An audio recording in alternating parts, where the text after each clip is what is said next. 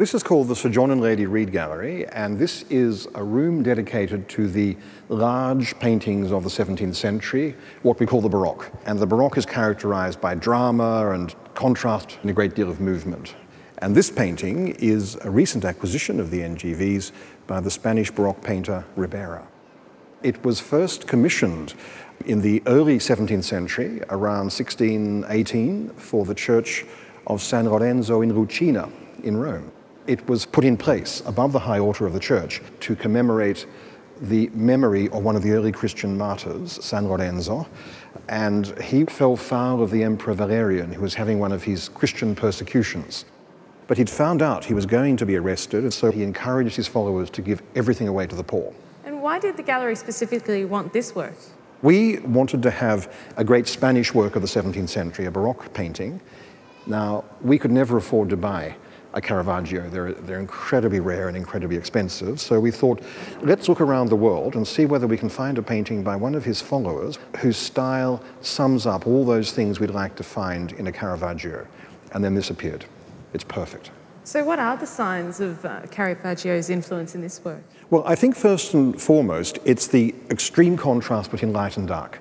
And the Caravaggio style is very much about that contrast. And you can see here, St. Lawrence is about to be martyred. He was actually burnt to death on a gridiron. And you can see the gridiron there.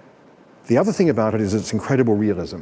The very careful drawing. Look at the loincloth, for example, of the saint. Look at the way the body of the saint has been incredibly carefully drawn, and then the whiteness of the skin contrasted against the darkness of the background.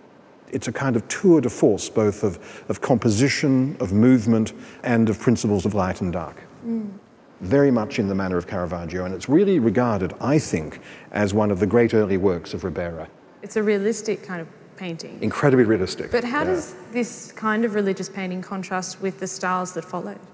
Well, later on, the Baroque moved in different directions, and this was very much the in style, the modish style of the early 17th century. When you get to the end of the 17th century, taste had changed. They decided this was too tough an image. It was out of fashion, so they removed it. And they put up instead a crucifixion by Guido Reni, which was softer and gentler, and that's the one that's still there today. But in a funny way, it's a good thing that taste changes, because many of the great masterpieces that we have in a collection like ours here, we have because taste changed somewhere at some point in time. Churches like to keep up to date. They like to have things that their congregations will respond to and feel reflect contemporary society. And that's why they would simply throw up the old, rather boring-looking medieval altarpiece, which they felt had no value anymore, and they'd commission one of the really chic, fashionable artists of the day to paint something even better.